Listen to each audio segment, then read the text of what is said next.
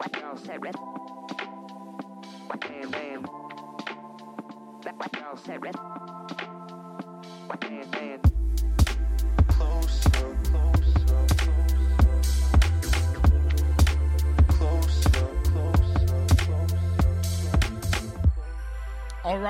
right. Welcome to another episode of The Close-Up, a part of the Orlando Magic HQ Network. I'm your host, Stephen Cameron, and today we got a fun one. We got my friend Alex Kennedy of pretty much everything, writer at ESPN, the editor at NBA Alums, Legends Magazine. He's got his show, host of Running Up the Score, and he's still very active, senior editor at Basketball News. Alex Kennedy, what's going on, man? How you doing? Welcome to the show. Thank you for having me. I'm doing great. I can't complain. Had to pull out the Magic hat for the show here. Of course. Things have been good. I'm doing really well. How are you? I'm doing well. I can't complain. We are recording this Monday, February 19th, and I'm not working today. So I'm really not complaining today, Alex. You've been all over the place recently. We've all been busy with All-Star Weekend. You were at the Shaq jersey retirement, which is also the Magic's TNT game. We're going to get into all that, plus a whole lot more. But before we get into all that, listeners, I just want to remind you of a couple of things.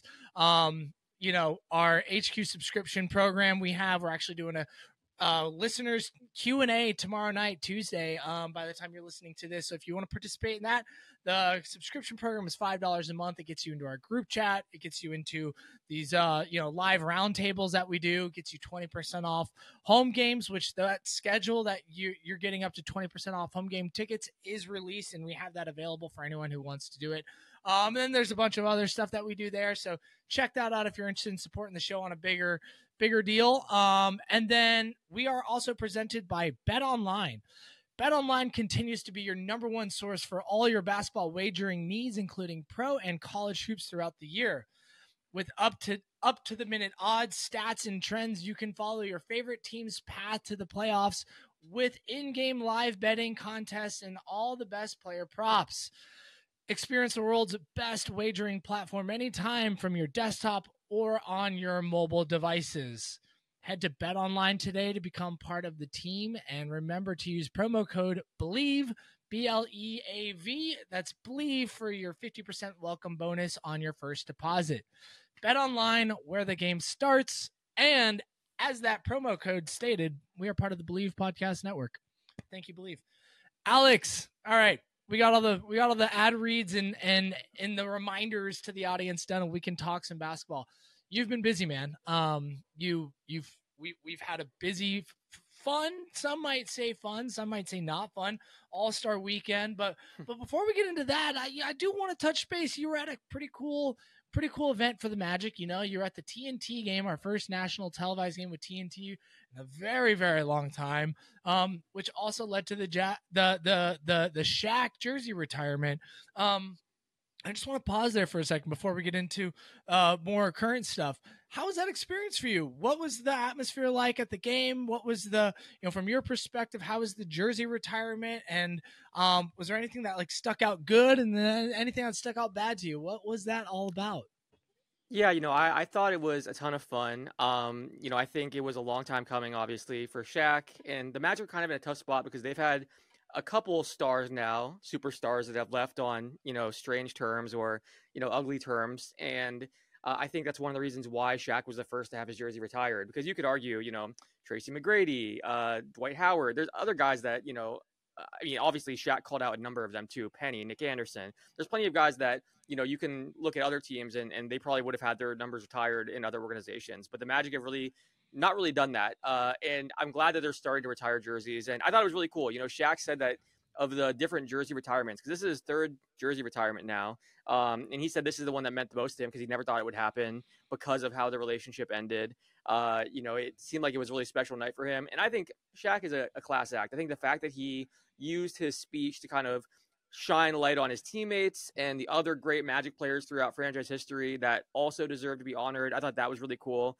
And we've seen the Magic have brought Tracy McGrady, Rashard Lewis, Hedo Turkoglu, Nick Anderson. There's all these guys that they've brought out and they've honored them, at halftime and things like that.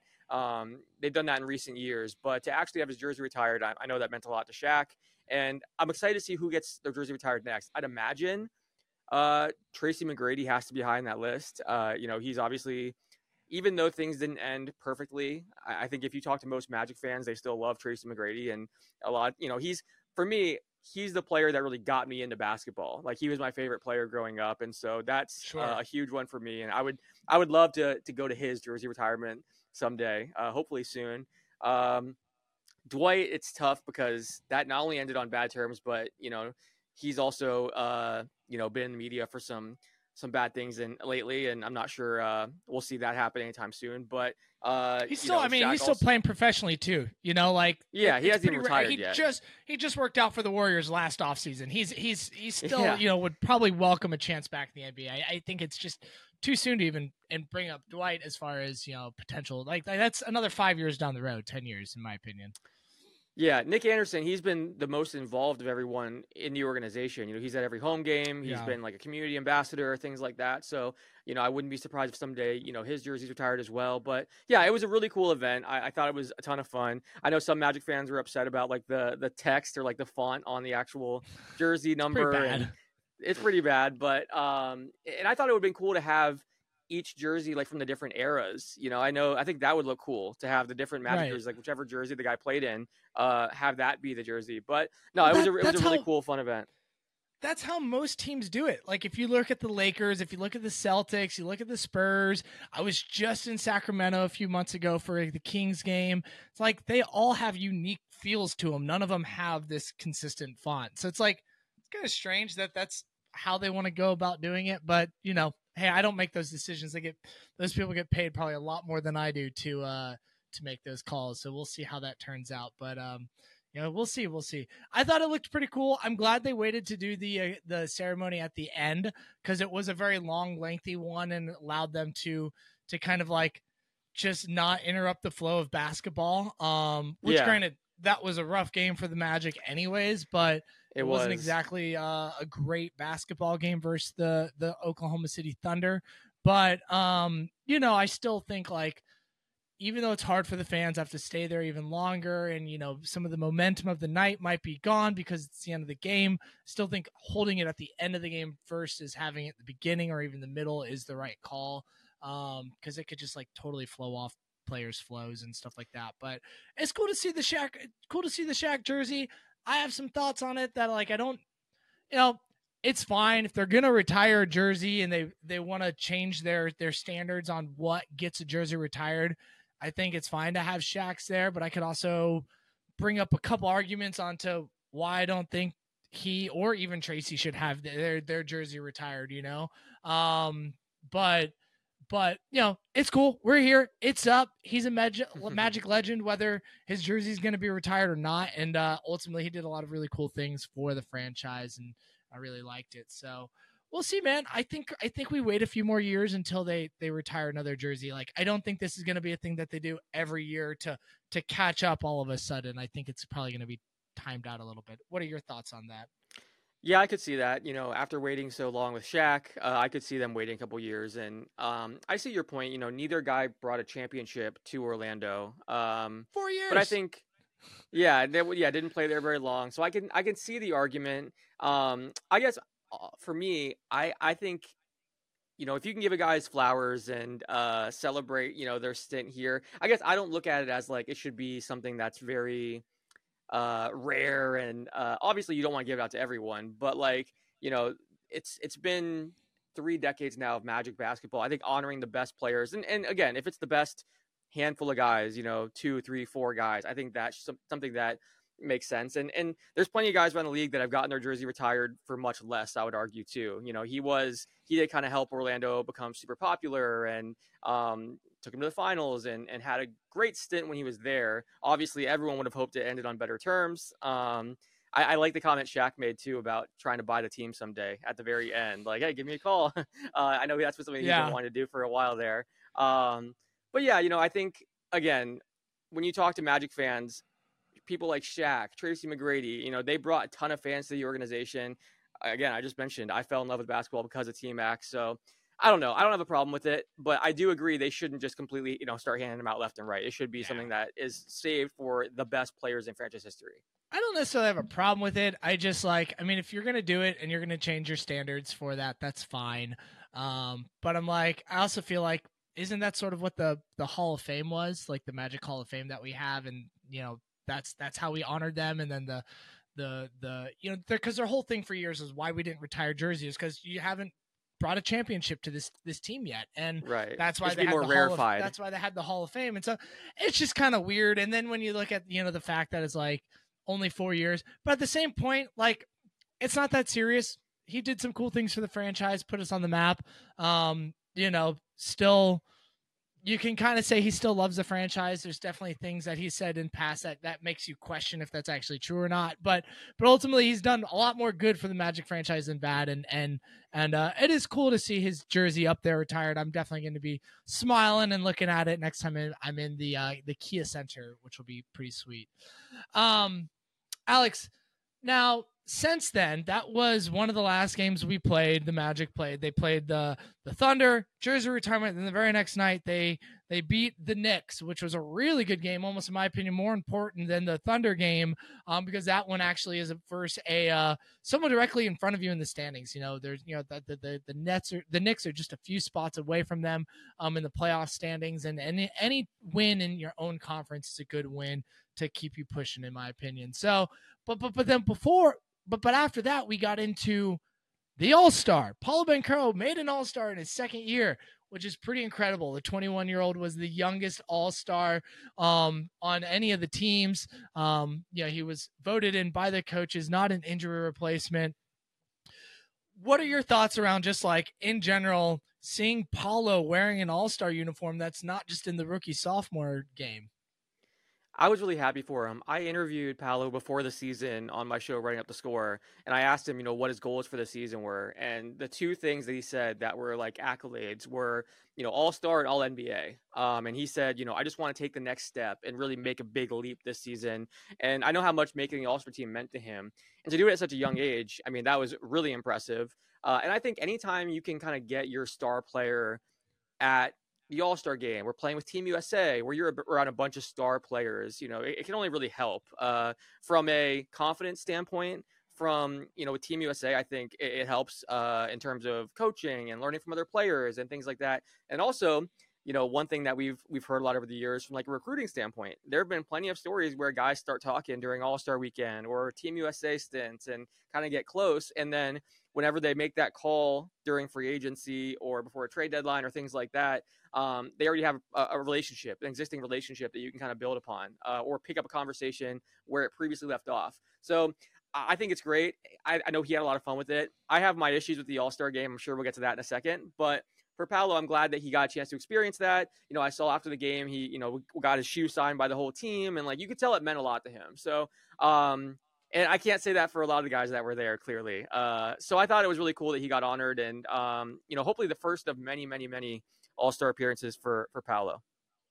Yeah, I feel very similar. Like we'll get into the events themselves here shortly, but I just think like how cool is it for him to be around all these great players all at the same time after kind of being around some of them, and some newer some different faces, but a lot of familiar ones like Holly and stuff like that, in Team USA, and it's just like being around guys that are the best at their craft and the best in the league, and being able to potentially pull, Giannis to the side and be like, hey man, can I ask you a couple questions, and like have a 5-minute conversation about certain things. Like, I mean, I don't know if that's what he's doing, but having the ability to do that if he wanted to, and I'm sure he has in some aspect, but just building those relationships, building those connections. Like, we know he's got a relationship with Kevin Durant, has worked out with him over the summers, but like, hey, maybe this summer because of All-Star, he might go work out with Giannis for a little bit, or something like that. You just don't know what this could be leading up to. And I just think that's like super fun and really cool and just really nice way for him to continue to get integrated with like the best of the best in the league, which is really fun. He does strike me as a type that would take advantage of the opportunity. Like I interviewed him a while back, and he and Jason Tatum got close whenever he committed to Duke, and he and Tatum would talk all the time and would text, and like they became really close to the point that Tatum helped him find an agent, get a shoe sponsorship. Like Yeah. he said that Tatum was the guy that was helping him more than anyone throughout the pre-draft process when it came time to kind of, do those things. And then even uh, right before his rookie season, Tatum's giving advice about playing his first game and things like that. So, he's done that with Tatum. You mentioned the KD connection. I feel like he's someone, and he's talked about how like when he gets a chance to match up against those big superstar players, it's still kind of surreal for him. And he loves that because he went from playing as these guys on NBA 2K a few years ago to now, Right.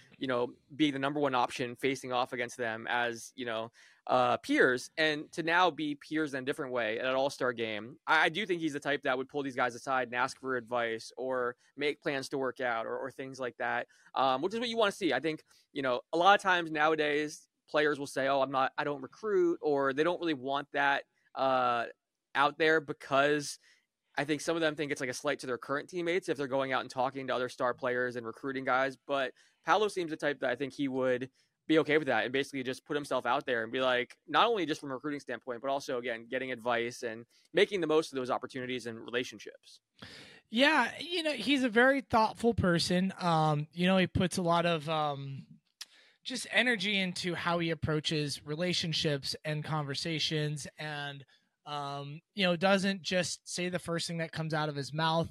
I think that it's going to allow him to just continue to just like grow and network within this organization and in this league, and just build relationships for the future. Like some of these guys are going to be requesting trades and becoming free agents in the next couple of years, and maybe there's ways that Paolo is making relationships today that might cause someone to be a little bit more interested in Orlando, and that's ultimately an awesome thing.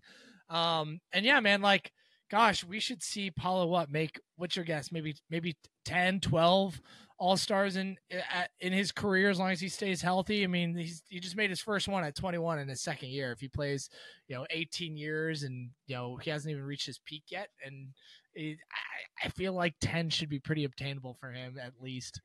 Yeah, I totally agree. I think Paolo, when you look at his ceiling, if he realizes his full potential, you're talking about a guy that makes 10 plus All-Star games, talking about a guy that could be like a top 5, top 10 player in the NBA. He's that good, and he's that mature too. I mean, obviously we see his game and just how great of a player he is, but physically and like emotionally, like you talk to the guy and he does not seem like he just turned 21 years old. You would think he's, mature. You would think he's like early 30s, late 20s. Like he's very, very mature for his age. So yeah, I mean, obviously there's a lot of factors that go into that, injuries, things like that. But if all goes right for him, he could be a 10 to 15 time All-Star for sure, which is what you want. That's the dream for an NBA team, especially, Absolutely. I mean, seeing him do it at 21, it's a huge accomplishment. Yeah, for sure. And it's fun, man. Like we said, he's 21. He just played in the rookie sophomore game. Did you get a chance to watch that? I actually didn't watch the rookie sophomore game. I just had other things going on that day, and I didn't feel like going back and rewatching it, to be fully transparent. I did not. I'll be completely honest with you, and this Cool. is part of my issue with All-Star Weekend. I did not watch the rookie sophomore game. I watched some highlights afterwards and, saw what happened and edited an article about it and stuff. So I know what happened. Benedict Mathurin went MVP. I know there was the upset with the G Leaguers and all that. Like I saw what happened afterwards, but I'll be honest, I watched very little of the actual All-Star game. I turned it off because it was horrible. In recent years, that's been happening more and more frequently. Like when I was younger, I would look forward to the All-Star game and, sure, T-Mac throwing the ball off the backboard and, it was cool back in the day. Now I just feel like I'm like, you know what? I'm going to go enjoy the night out or go out to eat or something. Like I look at it as like, okay, this is one day I don't have to watch basketball. So I turn it on for a second. Totally. I turn it off. So, I know what happened, but I did not watch much of the actual All-Star game. And I know the issues with it. I mean, I think there's a lot wrong with the All-Star game. I don't know how the NBA can fix it. Like, to me, All-Star Saturday night has always been kind of the peak of All-Star weekend. Like, especially when the dunk contest was great. Did you watch Saturday? Contest. I did watch Saturday, and I really enjoyed it. I actually thought Saturday was really good, too. I loved it until the dunk contest. That was obviously rough, but like the 3-point contest was great. I really enjoyed the skills challenge. I thought the Steph versus Sabrina matchup was really cool. That was fun. I think there's more things the NBA can do. I tweeted this out on Saturday night, but I would love to see them incorporate some like recently retired players too and have like a 3-point shootout or like even like a modified shootout where maybe they each shoot fewer shots or, they don't have to run around as much or something. But it would be like, I think if they had a 3-point shootout and you had Ray Allen, JJ Redick, Peja Stojakovic, Kyle Korver, Rashard Lewis. Like, you had some of the best shooters of all time. Reggie Miller, I know, mentioned during the broadcast that if he had a month, he could still go out there and shoot well. Like, you don't lose your shot typically when you're a former NBA player. Like, I've been at games and seen, some of these assistant coaches that are in their 40s and 50s, and they're just knocking down shot after shot. I think it'd be cool to have something like that. Obviously, there's a lot of talk about like a one-on-one matchup or a one-on-one tournament. That would be really cool to see. They tried horse, and that was kind of a bust. But I don't know. I think the NBA has to do something, because the All-Star game, I see more criticism now than ever before. It seems like it's gotten really bad, and people just aren't tuning in. They kind of know what to expect at this point. All-Star Saturday night, I think, is still really good, but I think the dunk contest is a problem.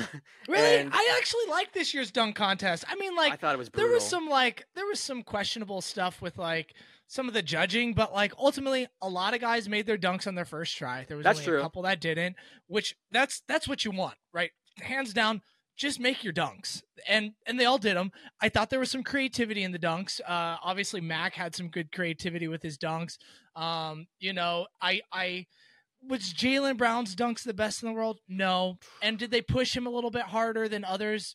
No. Or yes, they did. But like, yeah. Ultimate, I don't really have a problem with that at all. Just because like Jaylen Brown's one of the first bigger names we've had in the dunk contest in years. Probably since the Zach LaVine era and Aaron Gordon era. And he's definitely a much bigger name than those guys were at their time when they entered. And it's like, if they can give that guy a little bit of extra cushion just to maybe motivate some other names to join in the future, that'd be great. Now, was a little bit of a letdown that his dunks kind of didn't hit very hard? Yeah, I can admit that. But I think overall, I liked seeing the dunks. I wish there was some bigger names, but you ain't gonna get bigger names if it's not if you don't have at least a baseline. And I thought this was like, it didn't get worse than last year's. I don't know. I just think I have maybe some different expectations, because like I just realized like most All-Stars from the time I've been watching All-Stars have sucked outside of a couple outlier years. Like, we've been talking about this dunk contest being amazing for so long, and it's like, and pretending like it's only been bad for like the last decade. Well, it's been bad for decades upon decades, and then we've had a couple outliers. Yeah, and right. That's the same with the NBA game too, with this All-Star game. It's been horrible for 30 years, and it's been good a couple of outlier years. Like we had the Chicago RIP, the Kobe year when he passed away, and everyone tried hard that year. The Chicago year, the Vince Carter dunk contest, Zach LaVine dunk contest, like. I just think we as fans and as media, like, we put it up on this pedestal that it's really never actually been in outside of a couple outlier years. Am I wrong here, Alex? Yeah. Well, and you're right. The Chicago year and the Kobe year were the same year too. So, I mean, that's even, I think it's interesting because the players don't care. So if you're a fan, you're like, hey, well, why should we care? That's what it comes down to. And we spend so much time talking about all-star berths and snubs and all this, and then like the game itself is just such a letdown. So I think it could be something really cool. Like could be better. I was at that all-star game in Chicago, and I think there were a number of factors that led to it being arguably the best all-star game ever. Not only the Kobe factor and they honored him. You had Pau Gasol, speak to everyone, and that was something that was significant. But also you had it was the first year they did like the Elam ending and the quarters and everything like that. Yeah. And I think I don't necessarily think that is something that I would bring back. But the one thing that I thought really stood out to me being there live was they had like the recipients of each charity sitting courtside, like in sections. And so you knew, like, whenever a stop would happen or a quarter was won or a big shot happened, you had like kids from the Boys and Girls Club going nuts, and the players were going over and like interacting with them between breaks and timeouts and dapping them up. And, some of the kids were like crying and stuff. Like you could tell the guys were like, okay, I need to go win for these guys right now. And they saw the direct person that was benefiting from their effort, sitting courtside. And I thought that was something that was really cool. And then sure enough, end of the game, you had like it felt like a playoff game at times when guys were matching up and the defense was really intense. And then again, you got the fans that the Boys and Girls Club, and I forget the other charities that were there, but they were like going nuts, and players went and celebrated with them afterwards and stuff, and like that was really cool. So I don't know what they can do to bring that back.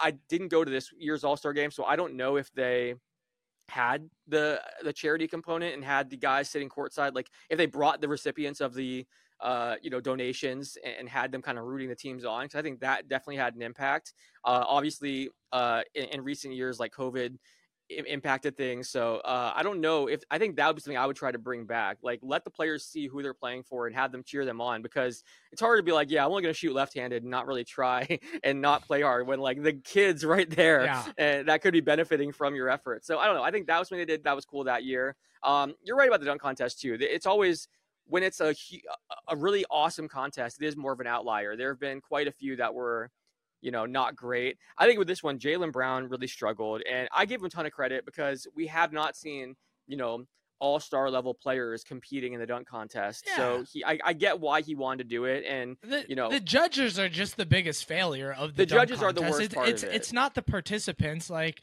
okay, yeah, you're right. They had an agenda to push Jaylen Brown through to the final round, which I can, as much as it sucks as a viewer, I can understand why they did it. You just wish it was a little bit more competitive and not so biased as that's what they were doing, right? Yeah.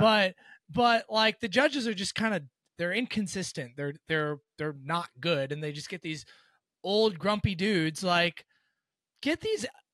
I'm sorry, and Alex, you're right for the alumni. Get most of them out of the judging. These 19, 20-year-old kids don't know who Oscar Roberts is, and they probably don't give a shit. Like, just to be honest, like, he doesn't matter. Get him out. Get half these guys out. Get the glove out. Like, let's get some fresh faces up there. Some guys that have, like, relatively been in the league that are, like, currently there. And maybe mix in an older guy or two. It doesn't have to be, like, all young versus all old. It could be a blend, but let's get some fresh faces up there. Let's simplify the judging a little bit. Like, it's very, I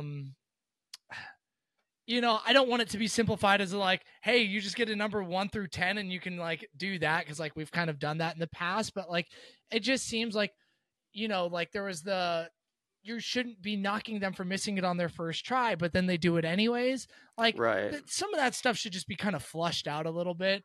But ultimately I thought, was the dunk contest perfect? No, but I thought it was fun. All-Star game though, man, I feel like you're right. Like, there can be a lot of things done differently. I have some thoughts. Like, one is simply like, go ask Giannis, LeBron, Dame, Harden. Like, go ask all these guys that are in the dunk or that are in the All-Star game every year and say, hey, the product isn't good. How can we make it better? Right?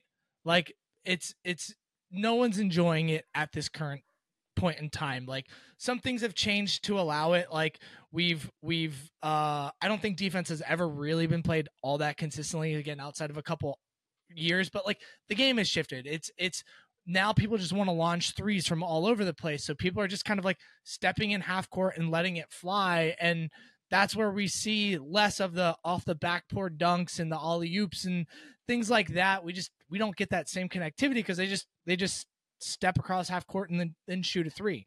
I think there's just simply like, okay, players, how do we make this better? That still maybe isn't a full on basketball game, but like it puts a better product on the floor.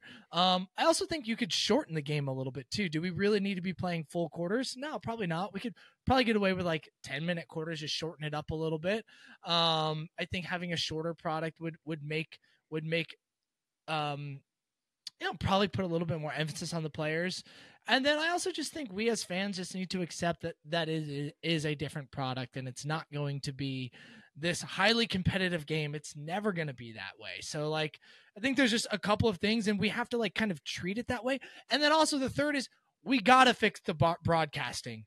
Like, that was my next point. They sucked the whole weekend. They were awful. Like, how do you have that awesome moment with Steph and Sabrina, and then you have, I think it was like Chuck and someone else going back and forth. It was Kenny Smith and Reggie Miller. It was Kenny Smith. Yeah, Reggie Miller, to To Reggie's credit, he was mocking Kenny and was basically saying like he was standing up for Sabrina, and then he was like, "What? You want to play with dolls too?" So he was trying to go at Kenny, but when you clip it, it came off pretty poorly for both of them. It's pretty bad, yeah. And then the announcing in the All-Star game was like pretty bad too. Like, celebrate these players, talk about their awards, their accomplishments, their teams. Don't just like, we don't need to talk about what's actually on the court. Let's talk about the players on the court, and not shitting on the city and making jokes. Like, it's not time for jokes. Let's be serious here.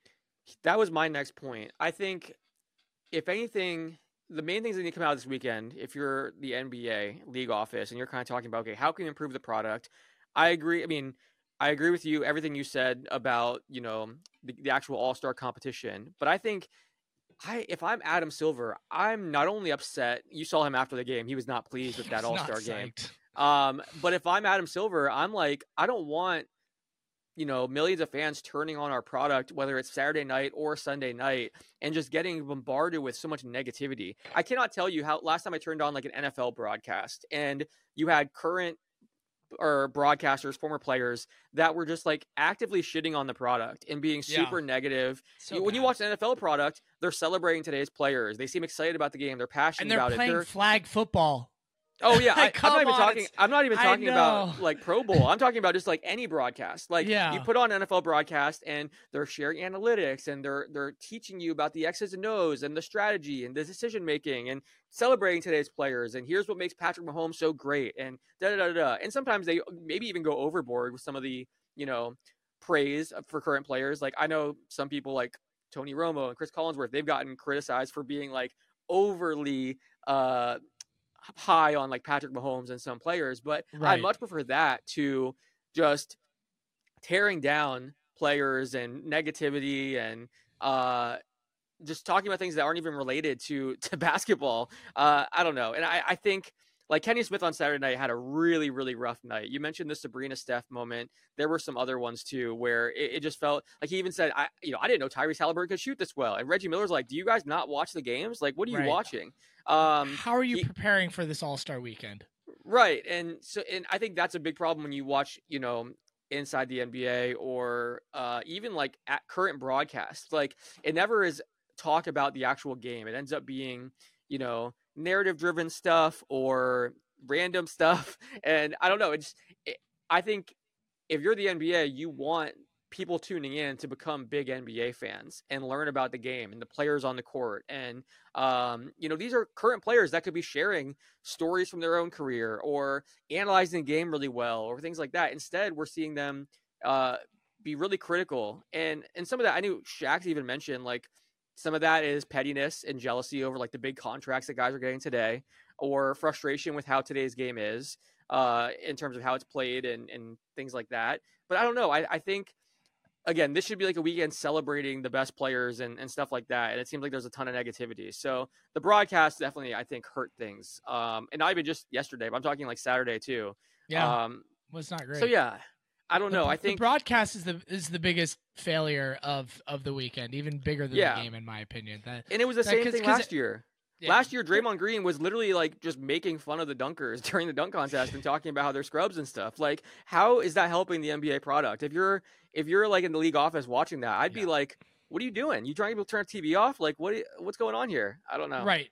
It's really, and unfortunately, like the NBA, it's TNT that's broadcasting the weekend, so like they only have so much control over what can be done, to an extent too. So it's just like, but it's like fix the broadcast, that will help. When players know they're not getting it shit on the whole time, like that'll make them want to play a little bit harder, or at least maybe be a little less scared to try to be a little bit more aggressive and now, stuff. It's just like, it's not fun. I will say, I do think the players deserve criticism for the effort on Sunday. And I know there was a report today from Sam Amick of The Athletic, basically came out and said players want to get paid. and then they'll try. And it's like, you're already getting these paid huge, bazillions. every single player in that game is getting a ton of money. Not only is your NBA contract huge, you have a ton of endorsements. A lot of these guys have clauses in their contract where if they earn an All-Star selection, then they get a huge bonus and stuff. So it's like, I think that is crazy. If you're like, we're not going to play harder until you pay us, like that's BS. And so that bothered me. And then the players, I mean, they could try a little bit harder. Again, no one's expecting you to defend like it's game 7 of the NBA finals, but give a little bit of effort and try. I also think, it sucks that we don't see more star players compete in the dunk contest. Again, I gave Jaylen Brown credit.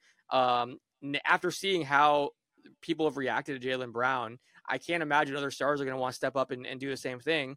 I actually talked to an NBA star 2-3 years ago, and I asked him, why do you think more All-Stars don't compete?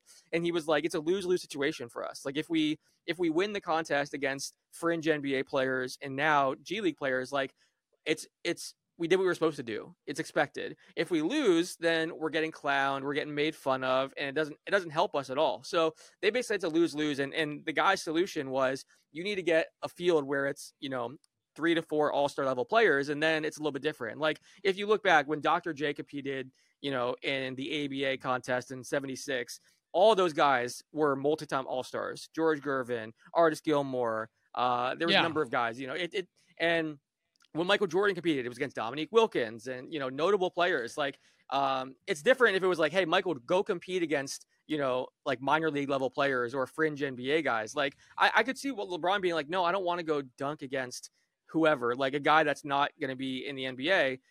So I don't know. I think they need to find a way to incentivize players to compete and get multiple All-Stars. Now, you would think this year with Jaylen Brown signing on, maybe some other All-Stars would be like, okay, there's already one. The first one's going to be the hardest one to get. So you would think maybe some other guys would be like, oh, they got an All-Star. Maybe I'll do it too. But I don't know. I think if you want bigger names, it's going to be tough. I know they talked about like a big prize and stuff like that. I don't know. Part of me, it bothers me that so much of it's like money driven. It seems like unless the money's there, they're not going to compete. And that's tough. I think like it doesn't even necessarily have to be All-Stars. Like it could just be like, let's just get some good notable NBA players to do this. Notable right, players. Yeah. Someone that like a name people actually recognize the name, not whatever his name Toppin is. Yeah, I Jacob don't know Toppin. his name. To your Jacob point, Toppin. Zach LaVine and like, Aaron Gordon weren't All-Stars, but they were notable players that were like key franchise cornerstone types. Right? Right, yeah. Yeah, you knew who they were. Aaron Gordon was pretty young, but like, Aaron Gordon, you probably know he's the guy on the Magic uniform that plays every single game and does insane dunks inside the games, right? Like when you turn on that game, like you see his highlights regularly, even though we would get destroyed. When he was on our teams, like, same with Zach LaVine, they were at least relatively known players, right? They were young at the time. I was looking at, some old videos and it's like, man, Aaron Gordon, like he barely learned how to shave at that point in time, it was pretty fun, but All-Star Weekend is what it is. It's going to be like this probably for a long time. And I think it's kind of fine. Like, I think you made a good point too. Like, adjust your expectations. That's really what it comes down to. Adjust your expectations. If you're not expecting it to be the best dunk contest ever, or guys competing like crazy, and you're just like, oh, it's a fun game where maybe we see Damian Lillard shoot from half court, and we see so it's like crazy okay, maybe athletics in the dunks. Like, dude, right? We saw a dude jump over Shaq, and he cleared him, and he wasn't bending his head. Like he literally cleared the top of Shaq's fucking head and dunked the ball, and that was gnarly. Like, let's just celebrate this stuff. Okay, some of Jaylen Brown's dunks weren't the craziest, but he also did some cool things too. It's like, I don't know. I think there's part of the issue too is we need to have.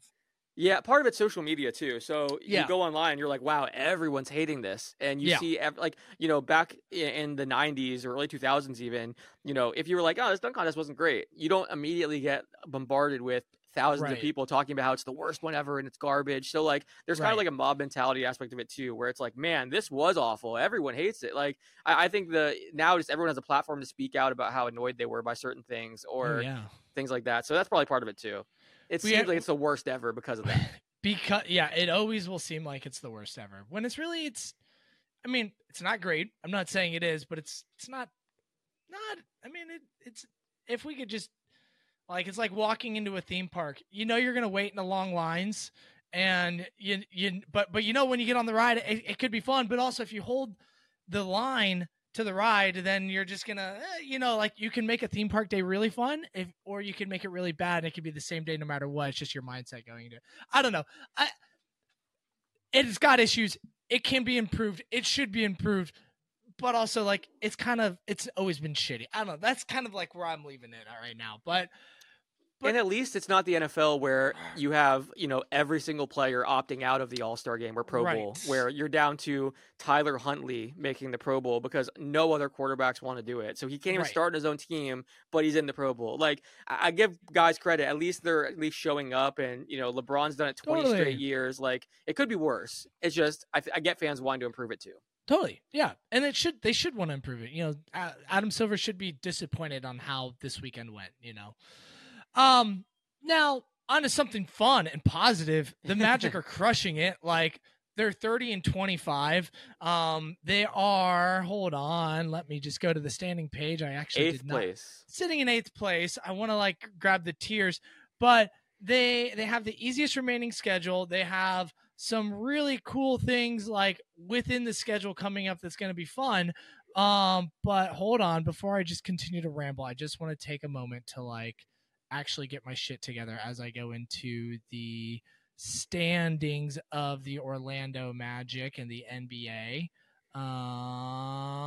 Listeners, just give me your patience. My computer is being wonky for a second.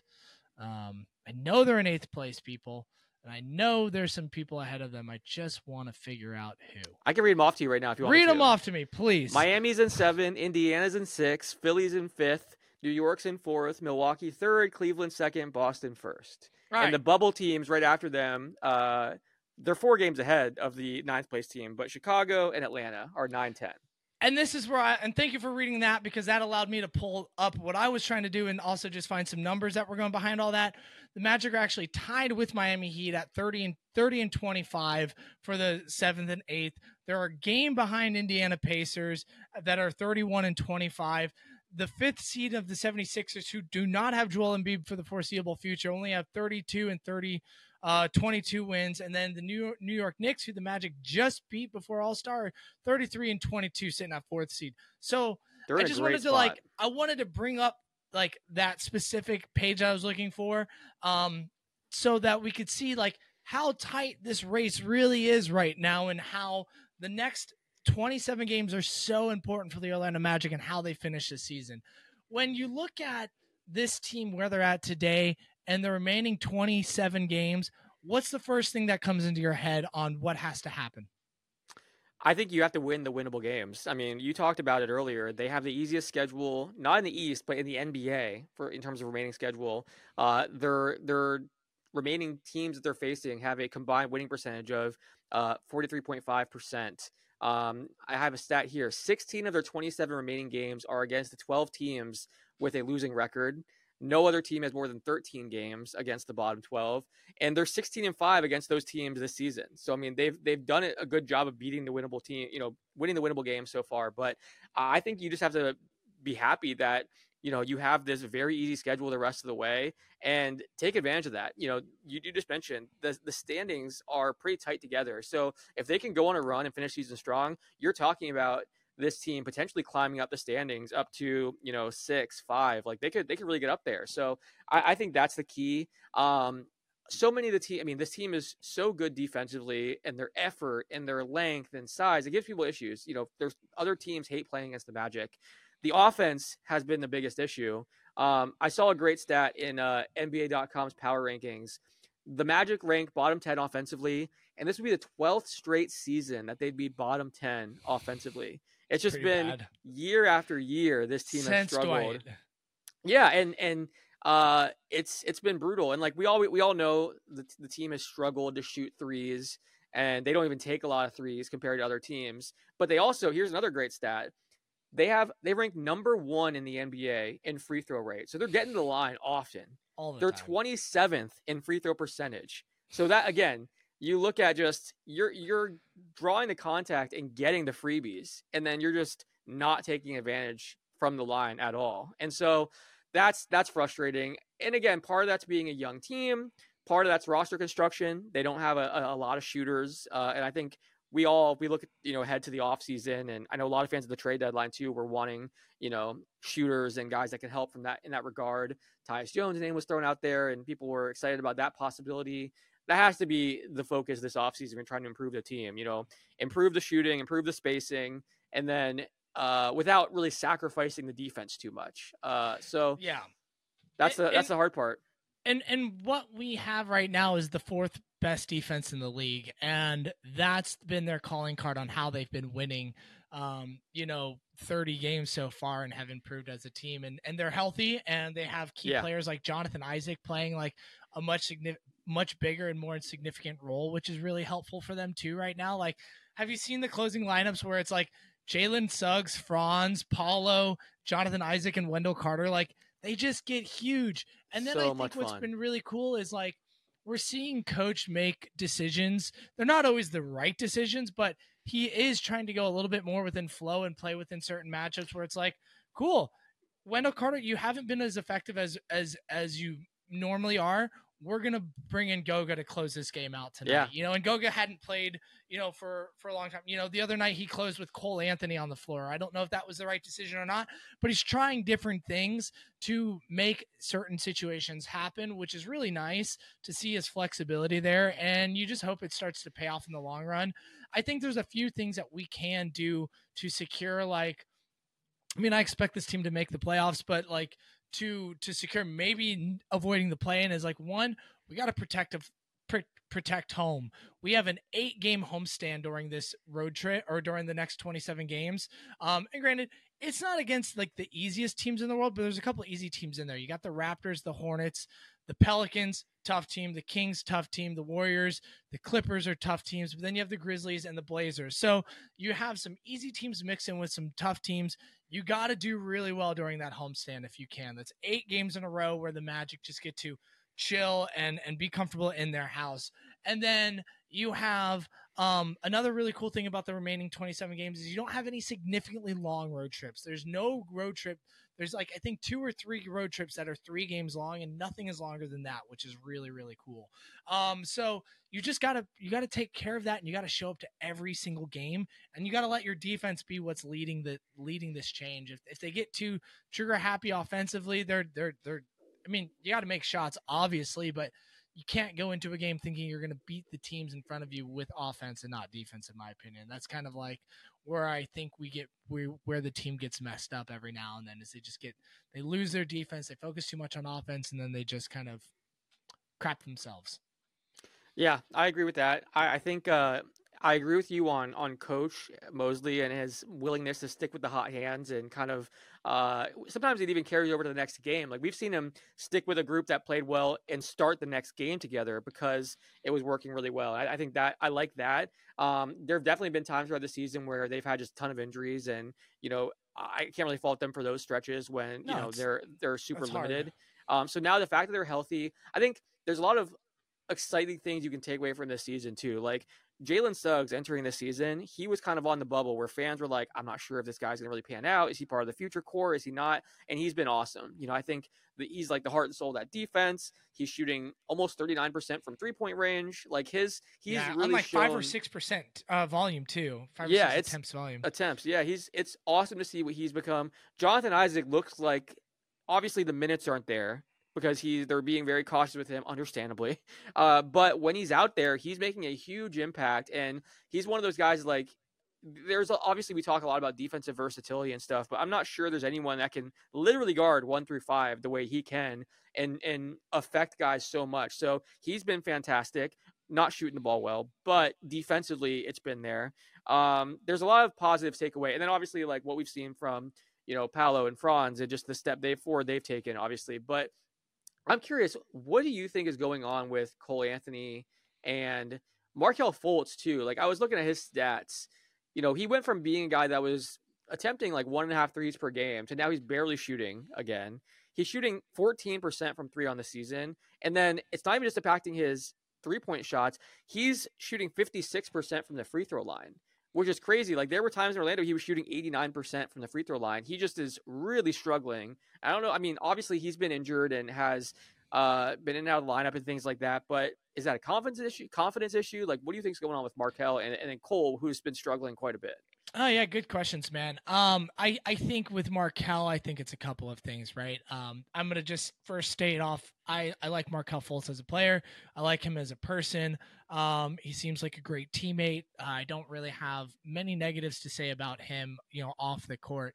I think on the court, he's got that nerve injury that is never going to go away. That is something he has to manage, and I think we're just seeing it being a factor in his body right now. I also think he had the knee tendonitis that kept him out for I forget however many games. It was 20 something games. And I'm not a shot like I'm not a basketball coach and I don't understand the human body all that well, but I'm pretty darn sure that if you're not feeling good in your lower body, it's probably going to affect your upper body on how you shoot the ball as well. So if he's not feeling great down in his knees and he's not feeling great in his shoulder, it's probably going to mess you up mentally too. And so when you put the physical with the mental, it's just allows you not to be your best product on the floor. And I don't care what anyone thinks. If you're not feeling good physically, it messes with you mentally, right? And so, it is mental with him to an extent because I think it is also physical with him to an extent. And then I think there's just his role has changed, right? The Yeah. ball, even when he's on the court, the ball is not being run through him all the time. It is part of the time, but it's also being run a lot through Paulo and a lot through Franz. And then you're also seeing coach willingly like, hey man, you kind of don't got it right now. So we're going to play someone else instead. And we're not going to close with you. And I think all of that is just a lot. Particularly when you're dealing with also like trying to get your body right and stuff like that. And he doesn't have a contract coming up after this. He's not extended right now. So I think There's a lot there's just a going lot on. of things, right? Yeah. Yeah. And I think that's okay.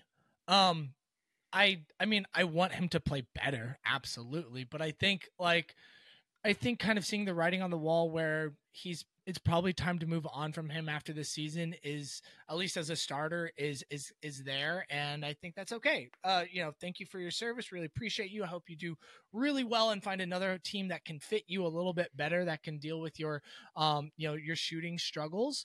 But that's kind of what I think is going on with him. Cole Anthony, man, I think there's a couple of things. One is he did have that thigh injury that I think was bothering him a lot more than we realized and wasn't being talked about nearly enough from the or from the coaching staff. I think it really was bothering him a lot longer than we realized, because there was times like he play 8 minutes, play one game, not another. Like he was kind of in and out because of this injury, and then he started playing through it. And I think he's just been playing through it. And then I also just think, you know what? If you look at the last 4 years of basketball with Cole Anthony, he's had really hot moments that he's played really well. He's had really down moments. And I think we're also just kind of seeing, maybe this is just who you are. You're just kind of a hot and cold player, and you can go on really long stretches of being on a heater, and then you can go on really long stretches, unfortunately, of where you're not being very effective. But I also think Cole was really effective at his best when Joe Ingles was next to him, healthy, being that secondary ball handler. And then, when he came, like, I think when you have both of them not healthy and not playing great right away, it just kind of like took that second unit a little bit of time to start figuring their shit out. And we saw the last couple of games, Mo Wagner started playing better. Cole Anthony started playing better. Even Joe Ingles started playing better those last, 4 games. And I'm just hoping that this week of time that they have off will allow them all to kind of get right physically, come back, Yeah. do a good practice day, get their shit back together, and come back and get these next 27 games back to being one of the better second units in the league instead of one of the worst second units in the league. That's kind of like my observation. What are kind of some That makes thoughts a that lot of you've seen? sense. You know? Yeah, that makes a lot of sense. I think I agree that Fultz, this is probably his last season in Orlando, and it sucks because there have been times he's played really well.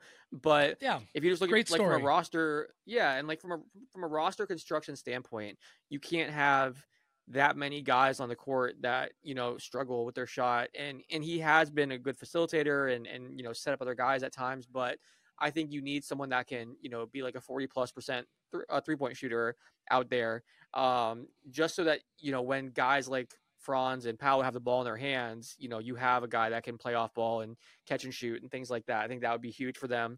And then the fact that not only is he struggling from three and not shooting the ball from three, but the fact that now it's impacting his free throw percentage and stuff too, that's significant. It seems like maybe he's also taking very few free throws per game compared to where he's been in the past. So that makes me think that he's trying to avoid contact because he doesn't want to shoot free throws because he knows he's struggling. So there's definitely issues there. With Cole, I agree with you. I think Cole and Joe Ingles, I think obviously on the court, they've made an impact at times, but I think also behind the scenes, they're like really good leaders, huge vibe guys. Like they're the guys that are friends with everyone and cracking jokes. And like, I think they are important in the locker room.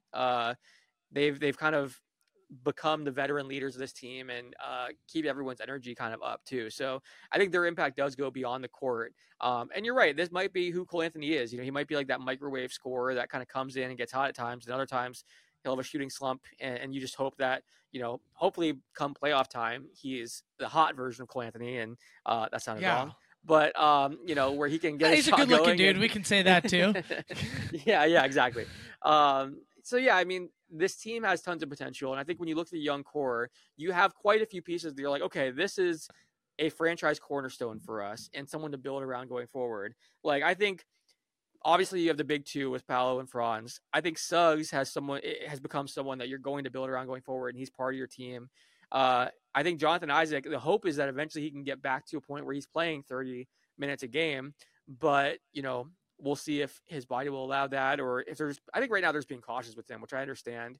And then I think really they want to go into the playoffs and see how this team fares in the playoff series, and they can learn a lot from that. Not only do you get the guys playoff experience and confidence and all that from being on that stage, I think they can see what happens in a playoff series and figure out, okay, here's where we need to go.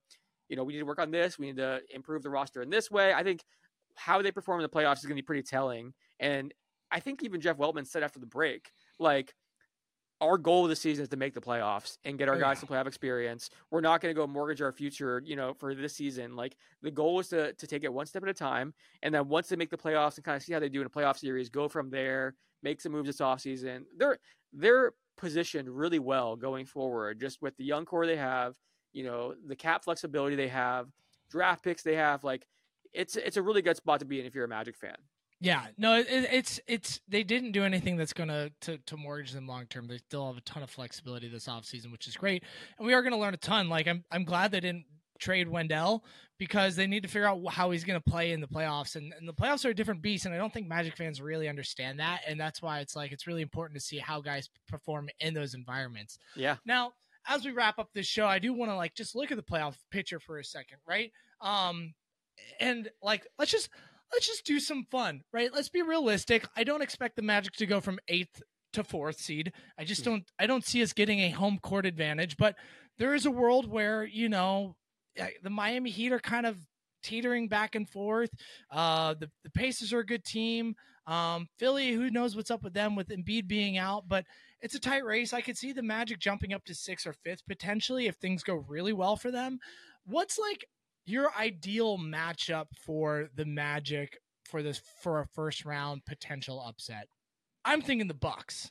I kind of like how the Magic have matched up versus the Bucks. They're a team that, will be in a better position in a few more weeks as they get more familiar and vibing with Coach Doc and all that stuff. But ultimately, I still find that team having some holes on their roster, and I feel like we've just matched up well with the Bucks overall. So if the Bucks stay in the 3rd seed and the Magic can hold down the 7th seed, that is a first round matchup that I actually think could happen.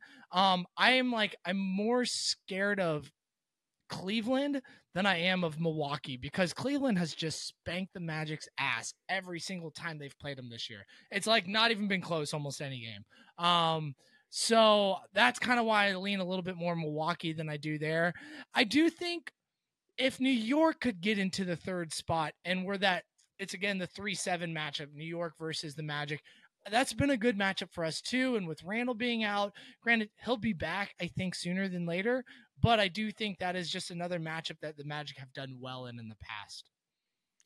So, yeah, I just had a total brain fart. I was thinking the 5-4 matchup instead of the 5-6 matchup, which was horrible. But, yeah, so looking at now that my brain's back working, I think Milwaukee has to be the one. You're right, Cleveland. Even though they maybe like casual fans would look at Cleveland and think, okay, they're probably the team to play, because you look at Milwaukee and like on paper you see Giannis and Dame. This team just does not look good right now. And I from the moment they hired Doc Rivers, I did not understand that. Like I don't know what they were thinking.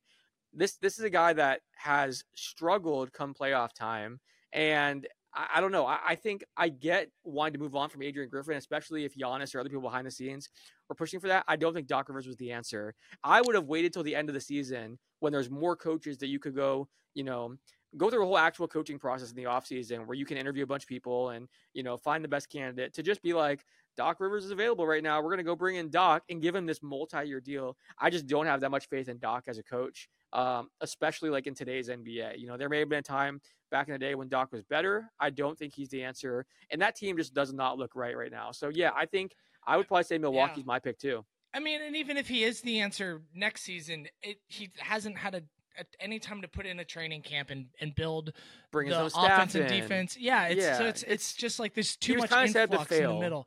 And that's okay, I think, because I would love for the Magic to take advantage of that. Yeah. So, that's probably the one that stands out to me. Because I think that could be an upset. I think that's how the Magic get into the second round. So, I think that's fair. Yep.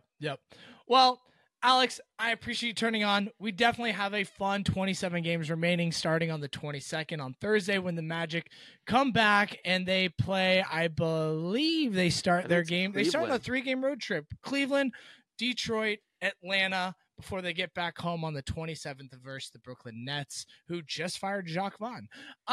So I'm really looking forward to seeing how these last 27 games play out. Maybe the Magic can get, 45, 46 wins, 47 wins, somewhere around there. That would be an amazing jump from how they ended last season. And, we're probably going to, unless something wild happens, we're going to see this Magic team in the playoffs, and that's going to be awesome. Regardless if it's a sweep or we sweep them, I'm going to love every minute of it. Alex, thank you so much for coming on the show, talking some Magic basketball with me. Please let all the listeners know where they can find you and your latest work. Yeah, follow me on Twitter at AlexKennedyNBA. You can watch my show, Running Up the Score, there. You can see all my articles, whether it's for ESPN or Legends Magazine. I tweet them all out there. So, yeah, follow me on Twitter, X, whatever, at AlexKennedyNBA. And Magic fans, thanks for tuning in. This is another episode of The Close-Up, a part of the Orlando Magic HQ Network, and we'll see you next week. Peace.